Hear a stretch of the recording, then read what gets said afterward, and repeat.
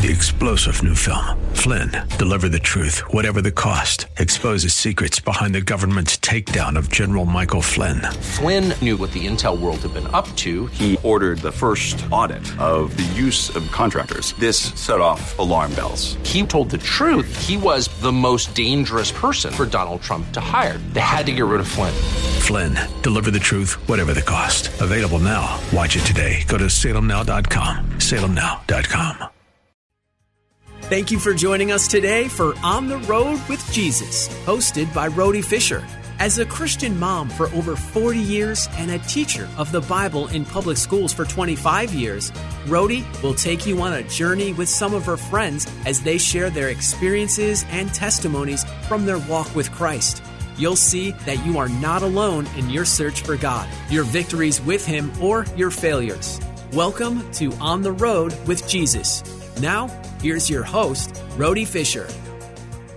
Welcome to On the Road with Jesus. My name is Rhode Fisher. Let's pray. Father, we just thank you that you've given us this opportunity to share Christ and your word with those that are listening. Father, I pray that you would get all of our hearts in one accord with yours. And I pray, Jesus, that whoever is watching today, whoever is listening today, that you would get them just the bite that they need, just what they needed for today. I pray that you'd open their hearts to you in Jesus' name. Amen. Amen. Wow, welcome. I have a guest speaker today, and I'll introduce him in a little bit, but let's get right to Psalm 25. And I'm going to be reading out of the NIV. I'm sorry, the New King James. And again, this is David. He's written, as I said before, over 70 of the Psalms, and it's another one that he's written. A Psalm of David. Lord, give us understanding of your word. To you, O Lord, I lift up my soul. Oh my God, I trust in you. I just want to say that this is what God wants us to do. There's that scripture that says, trust in the Lord with all your heart and lean not on your own understanding. In all your ways, he wants us to trust in him in everything that we do. So David is saying here, oh my God, I trust in you. He's putting his trust in Jesus, or Yahweh. Let me not be ashamed. Let not my enemies triumph over me. Indeed, let no one who waits on you be ashamed. Let those be ashamed who deal treacherously without cause. Show me your ways, O Lord. Teach me your path. Lead me in your truth and teach me, for you are the God of my salvation. David is acknowledging that he's putting all of his trust in him. The Lord is the only one that we can trust and the only one that can give us salvation. Our salvation comes from him. So we're in verse 6. Remember, O Lord, your tender mercies and your loving kindness, for they are from old. Do not remember the sins of my youth, nor my transgressions. And I've always said that when you accept Jesus as your Savior, he's forgiving us of all the sins of our past, all the sins of our present, and everything that we are going to do. I mean, I'm sorry to say that we're going to keep sinning. We have these sinful bodies, but the Lord is looking for people with a contrite heart, not just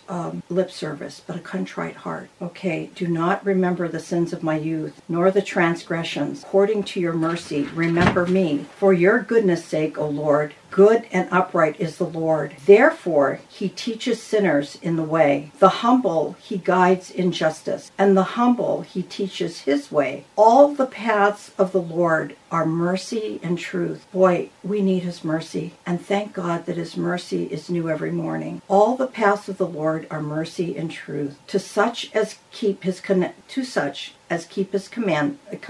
and his testimonies. For your name's sake, O Lord, pardon my iniquity, for it is great. Who is the man that fears the Lord? Him shall he teach the way he chooses. He himself shall dwell in prosperity, and his descendants shall inherit the earth. The secret of the Lord is with those who fear him. And I love that word fear because it really means that we're not afraid of him, but we respect him and we hold him in high esteem and we love him.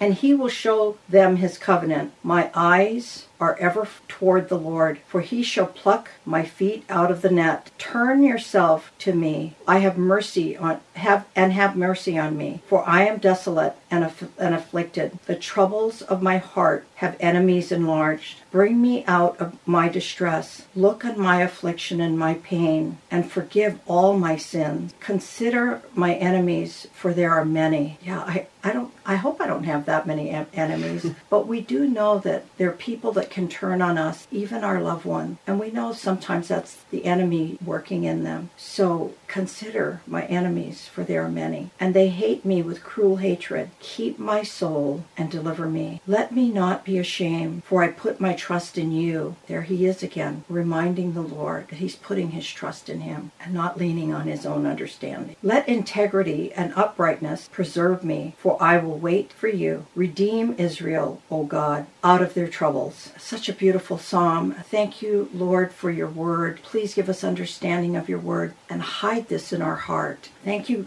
guys. I would like to introduce my guest today, and his name is Eric Yearly? Yeary. Yes. Eric Yeary. Okay, I thank you so much for being on my show. I know it was a little last minute, and you were able to flex around that. Thank you so much. You're welcome, Rhode. Thanks for letting me be on your show. I'm honored to be here and tell you a little bit about what we do. So thank you for the opportunity. Okay, great. I want to start in the beginning for you. Tell us, so that our people will get to know you a little bit more. Tell us a little bit about yourself, where you were born, how many children were in your immediate family, and also tell us if you grew up in a Christian home or not. So I was born in Atlanta, Georgia. I spent a couple years there before my family moved to East Tennessee, and that's where I grew up. And I later on moved to Denver. And after I lived in Denver for about 10 years, I met my beautiful wife, Donza, and we have a baby boy who's 3 years old now. So he's a... Oh, congratulations. Thank you. He's a wonderful little guy. So smart. And since then, after we got married, we had a baby boy. We moved back to East Tennessee, so that's where we are now. Oh, so you did go back to Tennessee? Yes, I live there now. Okay, great. Now, so most of your growing up was in Georgia? So a couple years. Most of it was in East Tennessee, yeah. And then Tennessee. So you graduated from high school in Tennessee? Yes, I went to West Green High School, so go Buffaloes. So after I graduated, I could not wait to leave and go experience the big world. And I tried to make it to Los Angeles, ran out of money, and ended up in Denver. Okay. So, and I just had enough money to get a hotel and find work, and just went from there. And so I just spent time in Denver. Okay, so I'd like to know when you came to know the Lord as your Savior. Mm-hmm. And did you grow up in a Christian home? Did you go to church? Was there any kind of background of praying or reading the Bible at home? So my mother and father were not so big on us going to church. My grandmother was. And so every time she got an opportunity, she took us to church, and...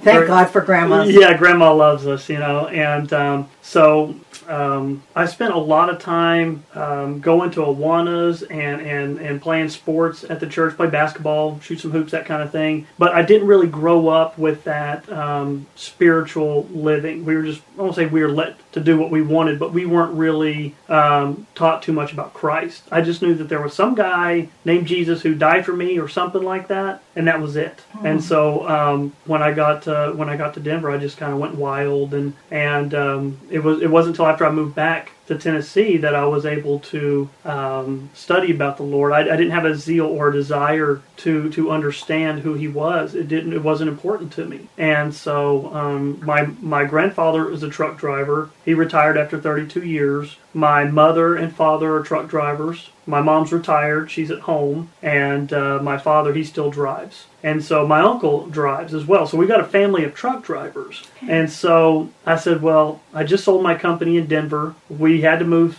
because marijuana was becoming legal. I didn't want my little boy being exposed to that type of environment. And so we wanted to go somewhere that I was comfortable with. And so that was East Tennessee. And so I said, well, I got to get a job. I can't just, sit around all day, right? So I got to do something.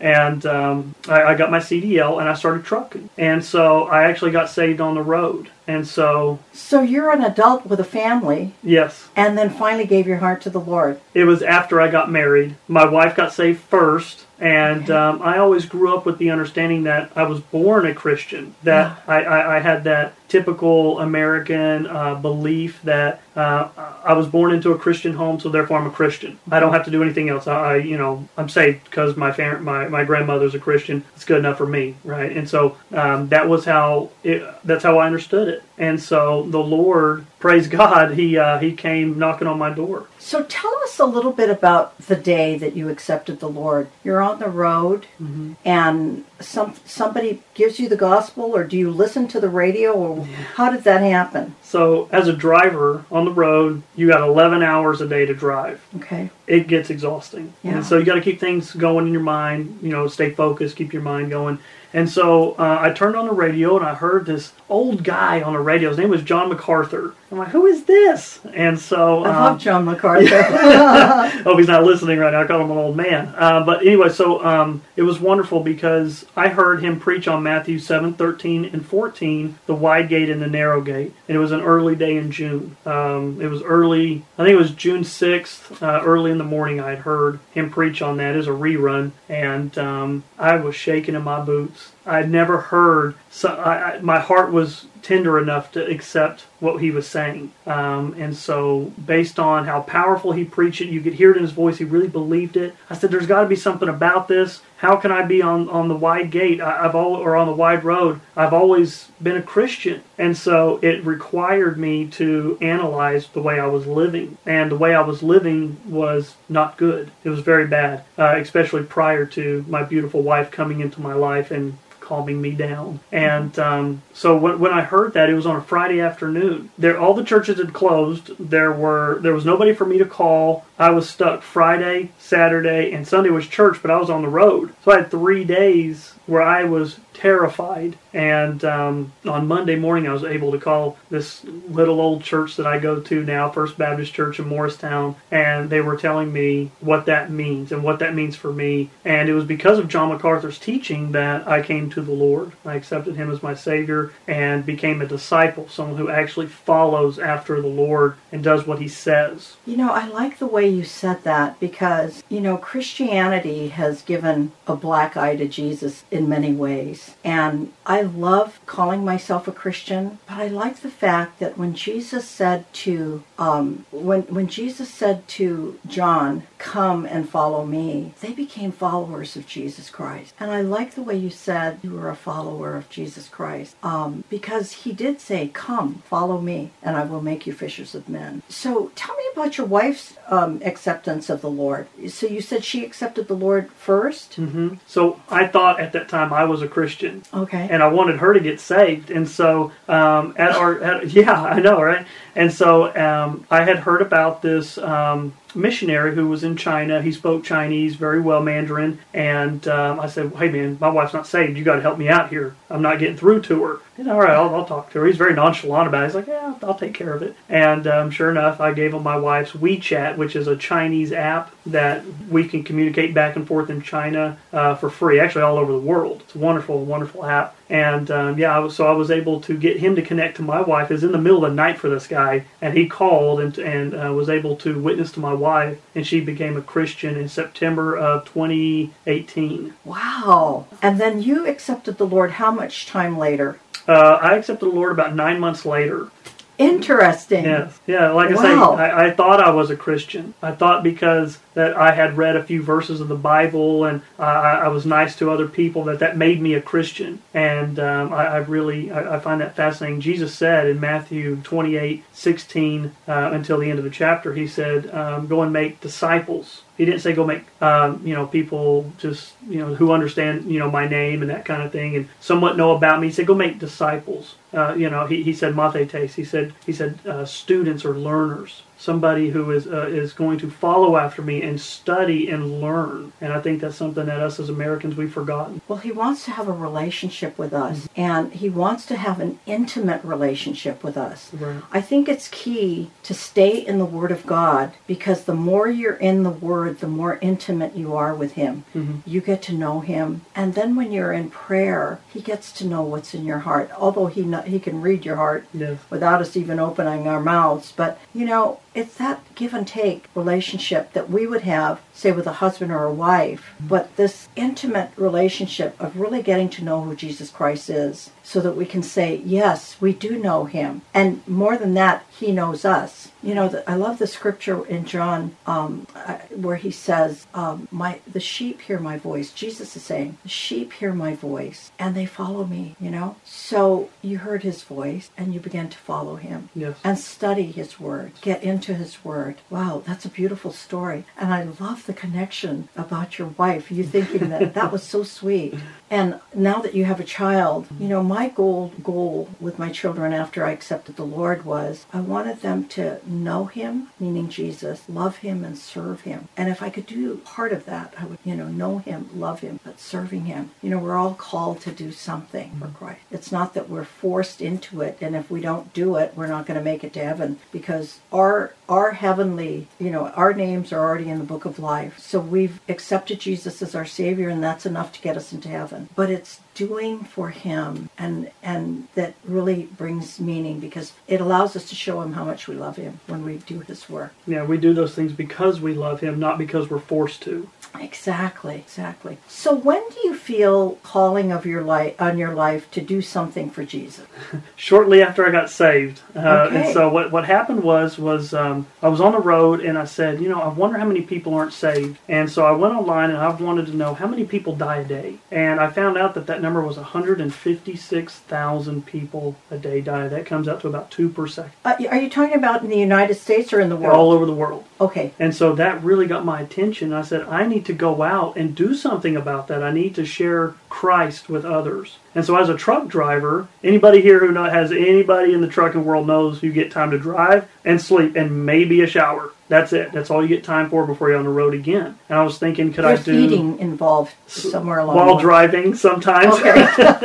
But I was thinking to myself, could I do like a radio show? Could I do like a CB show? What could I do? And I got on ChristianBookstore.com, and I found that they were selling these little booklets, Gospels of John. Now, mind you, my level of theology and understanding of that was about that much. But I knew that the Gospel of John had the words to save men. It had that power in it, the power of the gospel to save men. And this is the gospel of Jesus Christ, and I wanted to share that. And so what I did was I ordered some, and then I would start messing with as many drivers as I could, because I was a driver and I had grease on me and I wore the clothes and all that. I'd go into the drivers' lounges, and I'd just sit there and I would wait for someone to come in. I'd say, "Hey, brother, are you a Christian?" They say, No, I don't believe in that. I say, "Well, let me tell you about Jesus," and I would share the gospel with them. Really? And when I would back into my spots, I would do my best to make sure that I was parking early enough in the day where the sun was up, and I would walk the lot handing out gospel tracts. I would knock on their door and say, "Hey, would you like a gospel?" And you get those guys who are like,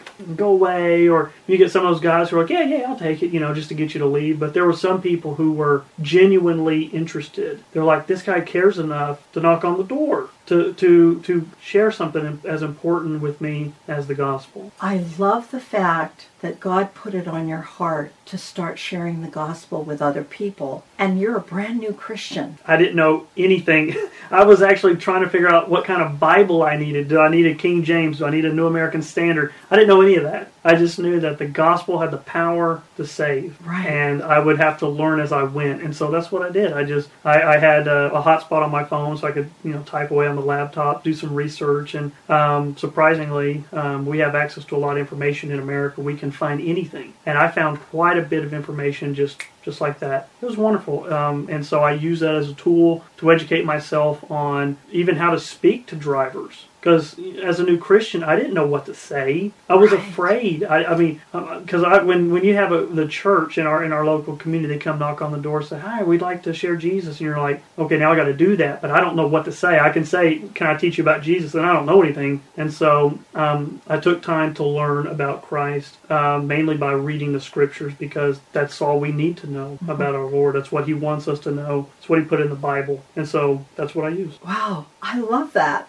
Okay, so now I picture you getting those tracts and kind of scattering them out there. And so we call that sowing seeds. Yes. And possibly watering where someone else has sown. Do you ever lead someone to the Lord as you're handing out tracts? Not as often as I would like, I'll be honest. I would love to say I do it all the time.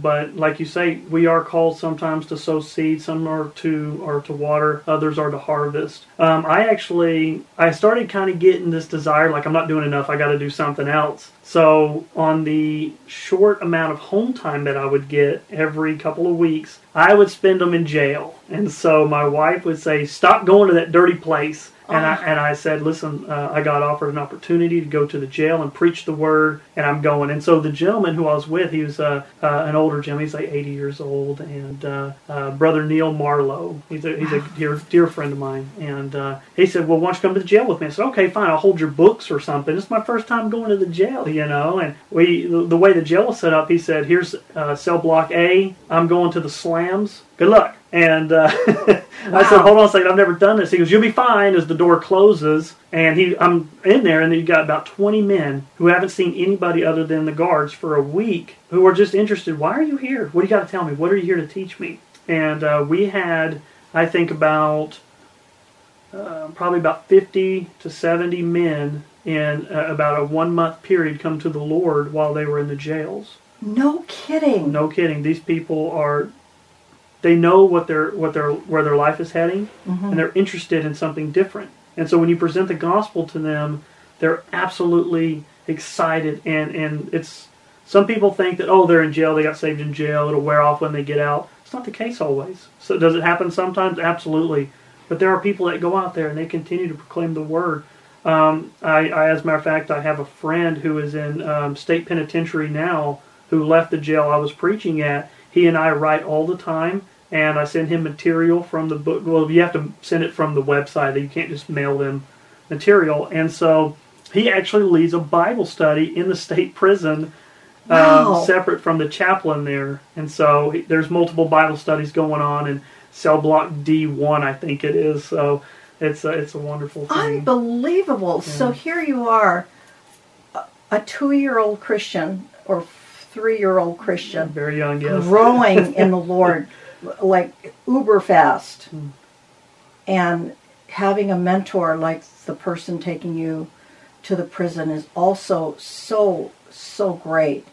You're following his lead as to what to do, and reading the Word yourself, knowing what to do just by allowing the Lord to speak to you through His Word. That is unbelievable. I am so proud of you and proud of Jesus for everything He's done in you. Now, I do want to ask you a question about, so you're doing ministry on the road with the CB, is it CBs? I would occasionally irritate people with the CB radio and continue to preach Christ on that, but generally it was walking around and engaging one-on-one. And handing out tracts, yes, and maybe, other things. So you're doing that, you're going to the prison and doing prison ministry. Now you also, tell me a little bit, there's a organization that does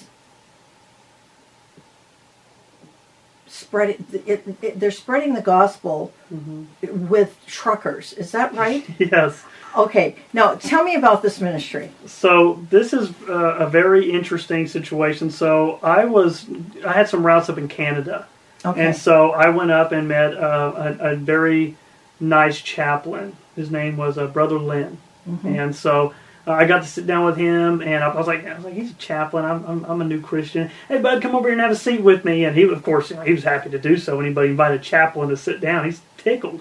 And he had this desire to share the gospel with these people called the Punjabi people, the Sikhs.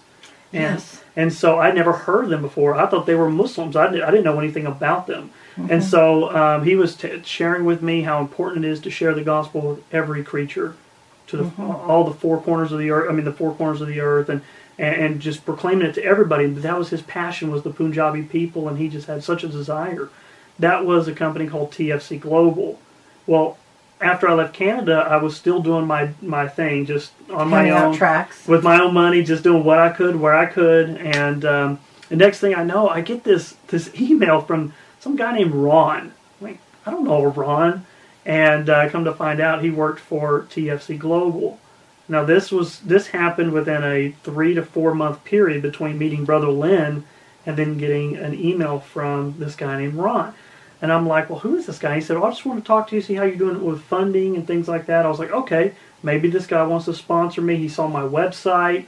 And so I was like, I'll just play it cool and just call him, like, how's it going? You know, that so kind of thing. you actually meet him in person? No, I talked to him over email, and I called him. Okay. Come to find out, this guy's the president of TFC Global, a ministry that's been around for 70 years. Wow. And he contacted me and said, well, tell me a little bit about what you're doing. And I shared it with him. He said, well, we found you because we were doing market research. We found your website. You're a driver, so you know the industry.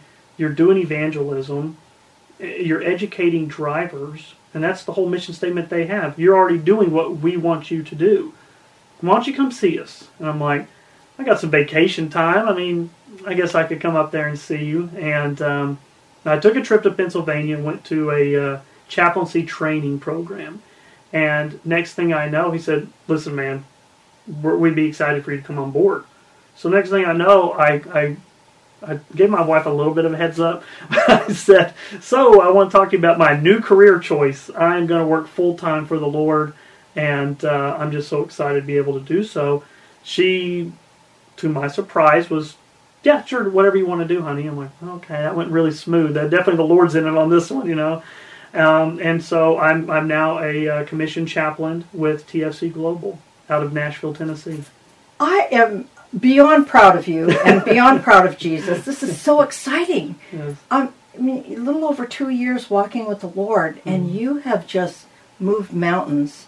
I can't even imagine. I don't know a lot of people that have done this that you've done, other than some of the people I'm reading in the Bible. Mm-hmm. You know, when you think about Matthew, you know, being a tax collector and then dropping everything and following Jesus, and John and his brother dropping everything and following Jesus. I mean, this is the King of Kings and the Lord of Lords that's making such a difference in their lives. Mm-hmm. But he's made that same kind of difference with you. Yeah. And you're growing leaps and bounds, chaplain already, sharing Christ with others. Mm-hmm. And so tell me a little bit more about this ministry. They really are on the road to minister to the truckers. Yeah, so we have local, we call them Faith Life Centers. So our Faith Life Center is a place where drivers can come in, they can relax, they can pray. We'll do Bible studies day or night with these people that come in, whether it be drivers or the local community come in. Sometimes you'll get people say, you know what, I've seen a bottle of water. We'll give that to them. We'll do whatever we need to assist them. Our main focus is on the trucking community. And so we have mobile Faith Life Centers that we have worldwide. So this is not just in the U.S. We're in Canada, the United States, we're in Russia, parts of Africa, and South America. We are everywhere. And so so we rely on the community to help support us, obviously. But it is something that we've been doing for over 70 years. Wow. with God's help, and we're going to continue to do so. I am proud to say that none of our Faith Life Centers have been closed in the United States since the coronavirus pandemic hit. We've kept our Faith Life Centers open. And something else that I think would be a really good thing to mention is, because of everything going on now, mind you, I was still driving when this came about, when this coronavirus hit the United States. President Trump ordered, or excuse me, gave a directive saying that the hours of service is suspended if you're carrying goods that are necessary for infrastructure. So food, medical supplies, anything like that. So that 11 hours I was telling you about is no longer in effect. You can run indefinitely until you're tired and pull over. So I drove from Tehachapi, California to Bakersfield, over to Santa Maria, down to Los Angeles, and all the way to East El Paso, Texas in one shift. Oh my goodness. Yeah. And that's impossible. You needed those toothpicks, like cartoon style, just to keep your eyeballs, open, your lids open. And a lot of prayer. Lots of prayer. And so that's the things our drivers are experiencing. I've had drivers come in and tell me that they are using drugs to stay awake. Because I know the government thinks that it's a perfect world, and they say, well, if the driver's tired, they can go to bed. They just send you a message, say, I got to go to sleep. What's happening is some of these drivers are telling us that the companies are directing them and saying, if you stop, if you don't get this there, you're going to lose your job. Now, they can't write that on Qualcomm or their ELD, their electronic logging device, because the driver will turn that in. Mm-hmm. The problem is that drivers are using drugs, they're drinking. Not only that, this infrastructure situation has gotten so out of hand with the shortage of drivers and the need for at the time it was cleaning material like sanitizer and wipes and things like that. These guys would run from one part of the country to another. So now these men or women are away from their spouses. Now they're using prostitutes. So you have drugs, drinking, prostitution. You have people that are stressed to the core. Where are they going to go? They have nowhere to go. And so we provide that place for them to come in, take a break. There's no TV in there. Well, it doesn't work. Mine doesn't work. So we always playing Christian music in there, good gospel music. And it just allows them to come in and just share with us what's going on in their life. Have you talked to your wife today? No, I haven't. I've been so busy. Let's go ahead and call your wife. Go ahead and talk to her. Take 10 minutes. Call your wife. Have you eaten today? No, I haven't eaten. I haven't been able to stop. Would you like something to eat? And so we are the people on the front line who are dealing with the transportation industry's crisis of drivers being overworked, underpaid, and underappreciated. And so we're here to combat that by sharing the Lord Jesus Christ with drivers who either do or don't know the Lord. We're going to disciple them. This is a really cool program that TFC Global has just rolled out. We got discipleship books. Wow. So when somebody becomes a Christian, they're going to come to us and say, I'm a Christian, what do I do? I just got saved 10 minutes ago, what do I do? Well, I'm glad you asked. We have these books that we want to share with you, and they're workbooks. Teaches them the basics about prayer. What is prayer? How do you pray? Why should you pray? Those are good questions to someone who doesn't know. How should I talk? Is it okay to still use foul language? Is it okay to talk bad to my wife? How should I treat my children? All these things that we're going to go over the basics of the Christian foundation. What does it mean to be Christ-like? What does it mean to love other people? And we got 4 of those books, 1, 2, 3, and 4. Here's the genius thing that TFC Global has done. Let's say you get saved at the Faith Life Center in Antioch, Tennessee, where I'm a minister at. Well, you go up to, let's say, Charlotte, okay, or Beaver Dam, Ohio, or Ontario, California. And you say, Brother Eric, I'm in Book 1, Chapter 3. Can you help me? Every one of our chaplains are trained on the same material. And so I know exactly where he's at. And we can sit down and we can actually dialogue and discuss what's going on. We start in prayer, we teach, and then we end in prayer. It's the only way to do it. Mostly the prayer part, most important thing, right? And so we just rolled out the Celebrate Recovery program. Mm-hmm. And so we're going to be working not only with the drivers, but in the community. And so we're going to be helping people get and stay sober, which is something our drivers, not all of them, I don't want to paint everybody with a broad brush, but there are certain drivers who are going to benefit from this program.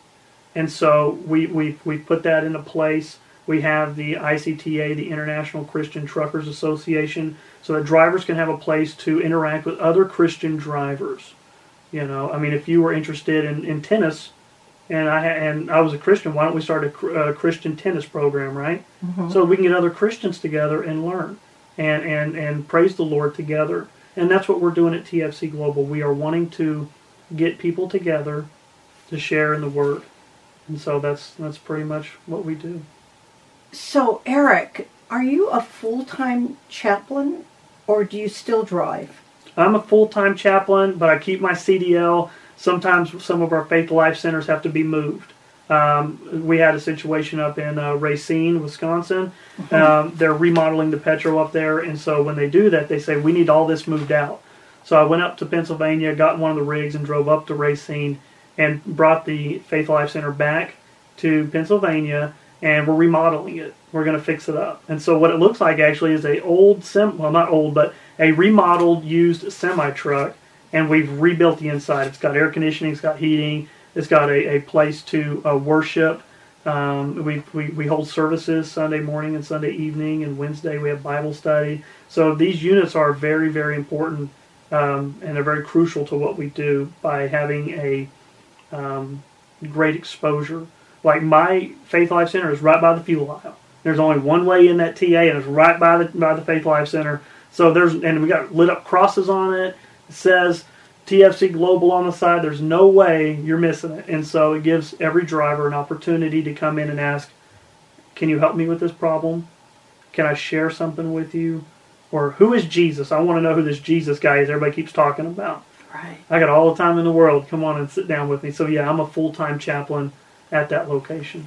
Now, when there you were on the road and listening to John MacArthur, yes, and then giving your heart to the Lord on the road, did you ever think you'd be doing this kind of work after driving a truck? And you're a multi-generational family of truckers.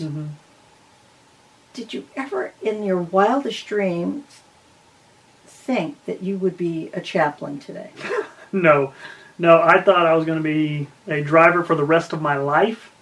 It's a good life. They take care of you while you're driving. It's just, it's a very stressful job. Very stressful. And thankfully, the Lord had different plans for me. If something happened and I needed to go back to trucking, well, I can do that. But I'm so happy here because I get to do what Christ has commanded us to do, to go into all the world proclaiming the gospel.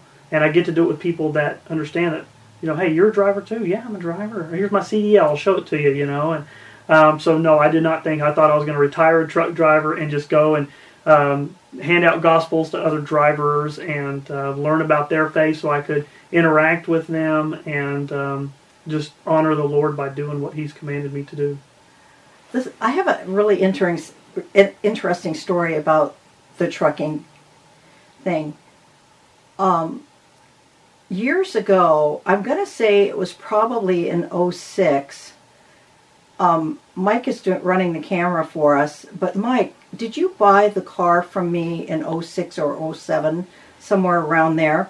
Okay, so Mike's running our camera today. But I guess in 2006, I got this job as managing a dealership and a car dealership.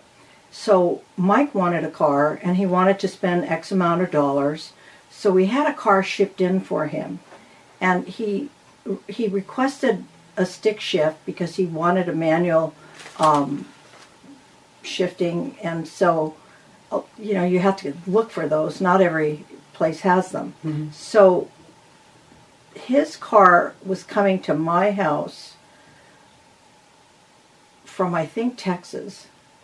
And it was this one trucker that he had a whole truckload. I think he had 12 cars, and maybe 10 on his truck. And he was dropping the car off at my house.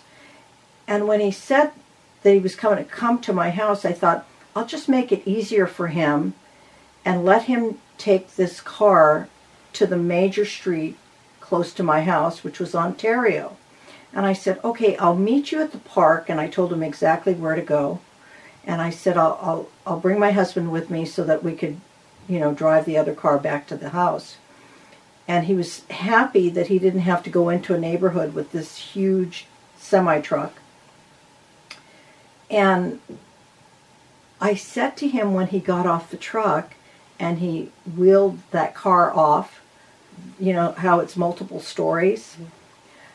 And I said to him, so how long have you been doing this job? And he said, 5 years. And I said, I want to introduce you to something that maybe you haven't thought about. Because here it is Sunday, and I know you're not in church, and we're about to go to church. So, do you know Jesus is your Savior? And he said, well, no, but I've heard about him. And he says, I go to a lot of different truck stops, and there are some stops that have church going on. And it must be something like you're involved in. And I said, so have you ever walked in and listened? And he says, well, I've been meaning to, but I never have. Anyhow, I was waiting for my husband to come over from the house because I came over on one car. And then he said to me, if I come over with another car, we still have a third car. And I don't know if you remember this, Mike, but Pastor Wally was staying at my house that weekend. And he was going to be speaking at somewhere. And I thought, I would love to lead this guy to the Lord. Mm-hmm. But he was so almost over the threshold with accepting Jesus. And I said, Mark, bring Pastor Wally with you because this guy is so ready. And Pastor Wally, who, by the way, just got over COVID-19, he had been in the hospital for a couple of months, was so thrilled to lead him to the Lord. And they came with some tracts and and a Bible for him. And he was a newly married guy too, and had a little boy at home. And I said, your wife is going to meet a new guy in you when you get there. Mm-hmm. And it was so wonderful to lead him to the Lord. And I think I told you that story about how your car was involved in leading this truck driver to the Lord. But this is the kind of stuff you do every day. Yes. Yeah, as a matter of fact, if you're talking about the Ontario area where that chapel is, where that Faith Life Center. Yes. So that's ran by Michael Dubé. He's one of our chaplains. Really? Yes. Okay. There is a person that goes to our church. Mm-hmm. I go to Calvary Chapel, Chino Hills. Mm-hmm. But there's one person that does something similar to what you're doing. I don't know if it's the same organization, mm-hmm. but he and his wife are involved in a ministry at a truck stop on Hamner and the Ontario Freeway and the 10 Freeway. It's really one of the biggest truck stops there is. Mm-hmm. That might be it. I'm not familiar with it's the in roads. Ontario. Yeah, so I know it's in one of the truck stops. I think it's the Petro there. There's an airport next to it. Yeah, it's by the airport. Yeah, that's probably Michael Dubé. He's always got the wildest hair. Yeah, he's a cool cat. He's always got the wildest hair. Oh my gosh, he's a good man of God. So he's great. Oh, wonderful! I love it. Isn't it interesting how God puts these people in the path of someone else? Mm-hmm. Just when you think this one's going to slip away, mm-hmm. no, God's got that covered. His ways are far above our ways. Mm-hmm. So are you still? How do you keep your license going then?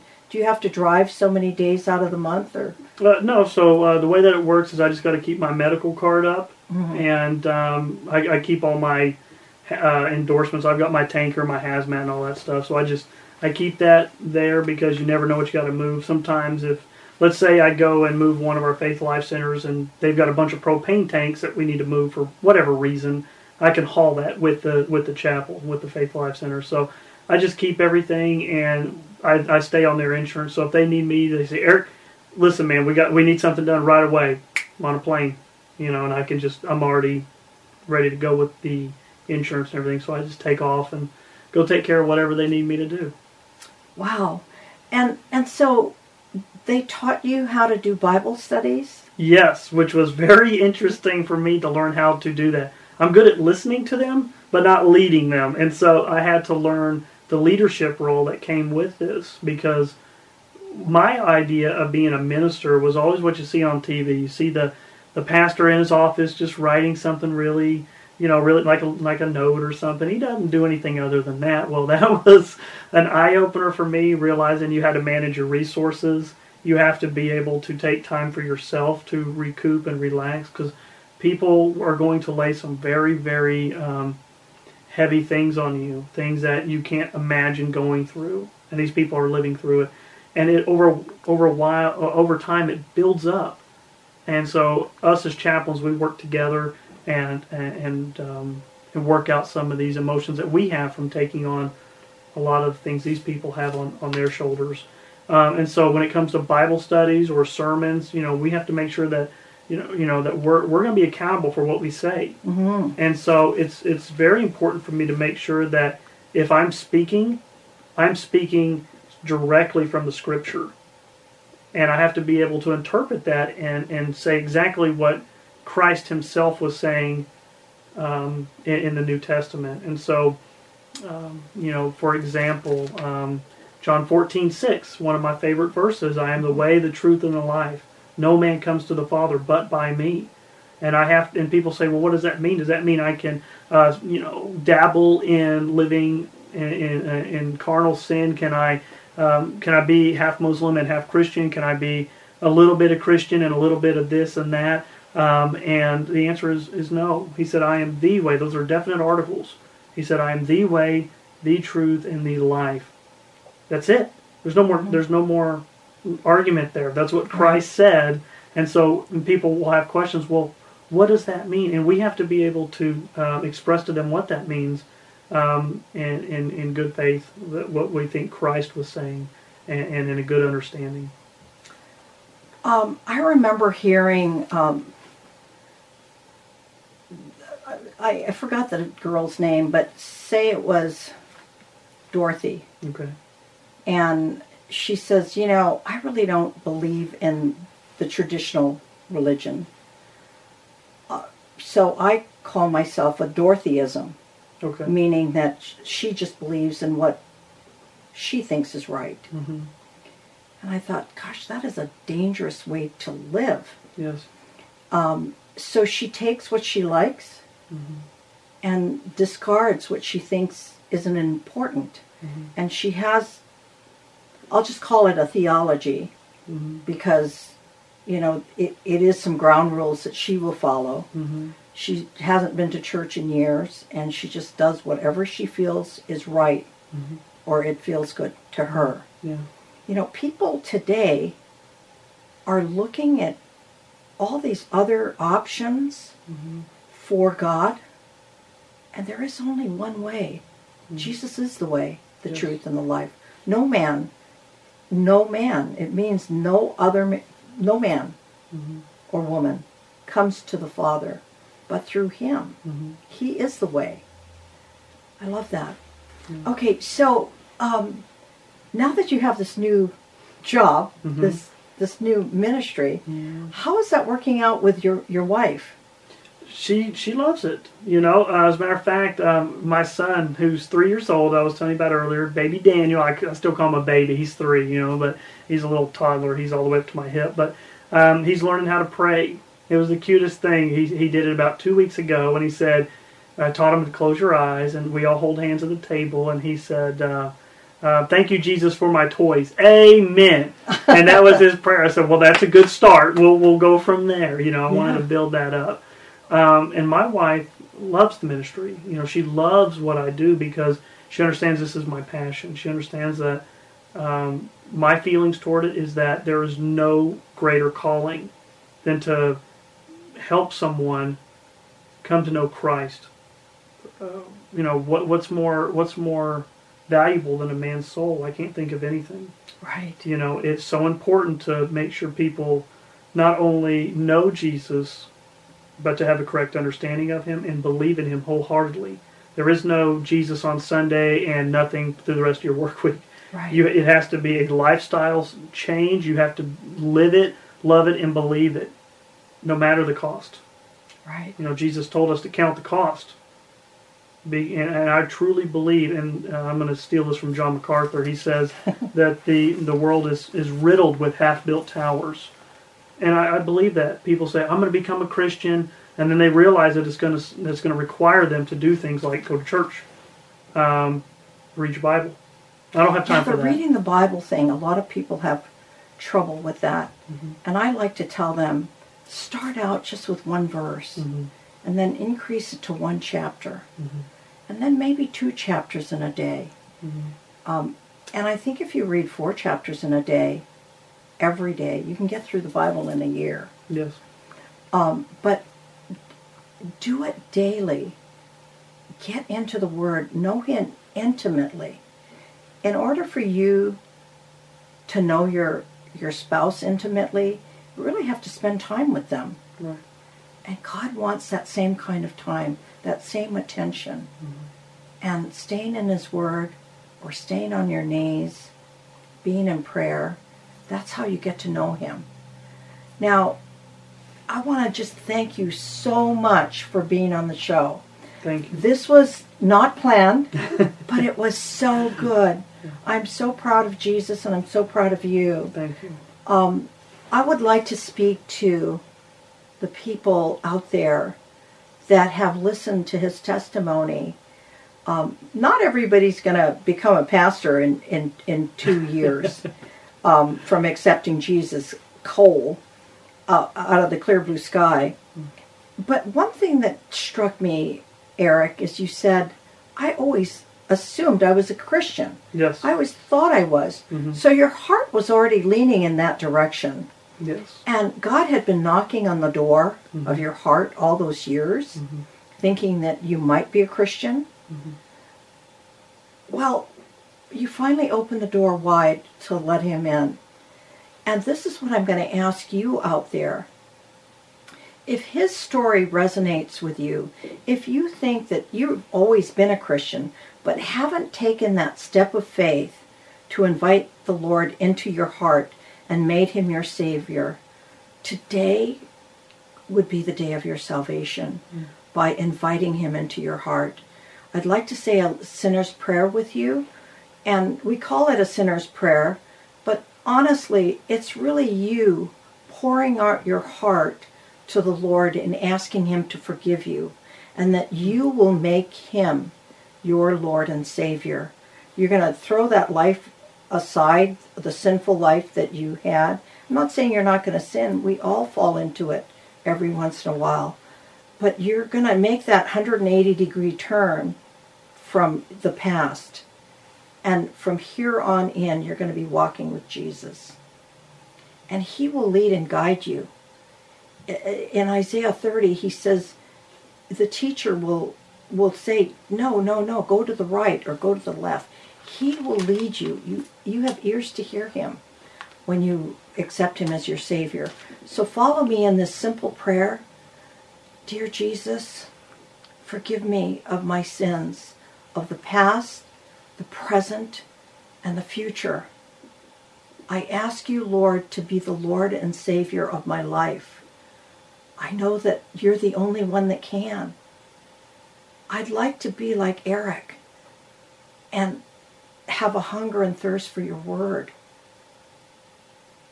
Find a good church for me, Lord.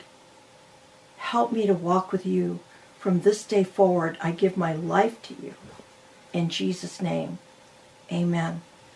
And if you said that prayer and meant it with your whole heart, call us at Hope Radio here in Corona, California, or write me an email at www.ontheroadwithjesus, and we will send you material.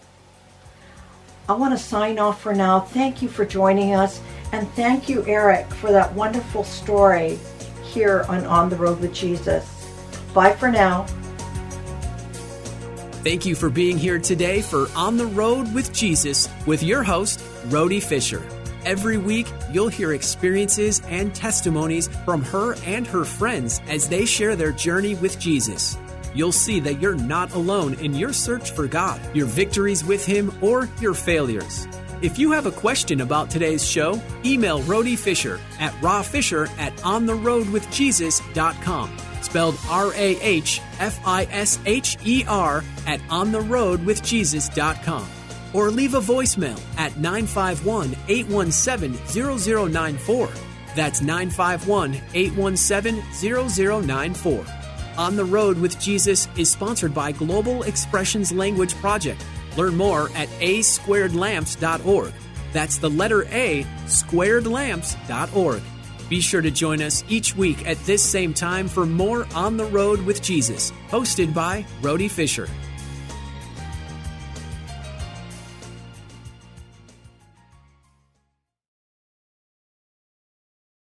Three-star General Michael J. Flynn, head of the Pentagon Intelligence Agency, knew all the government's dirty secrets. He was one of the most respected generals in the military. Flynn knew what the intel world had been up to. He understood its funding. He ordered the first audit of the use of contractors. This set off alarm bells.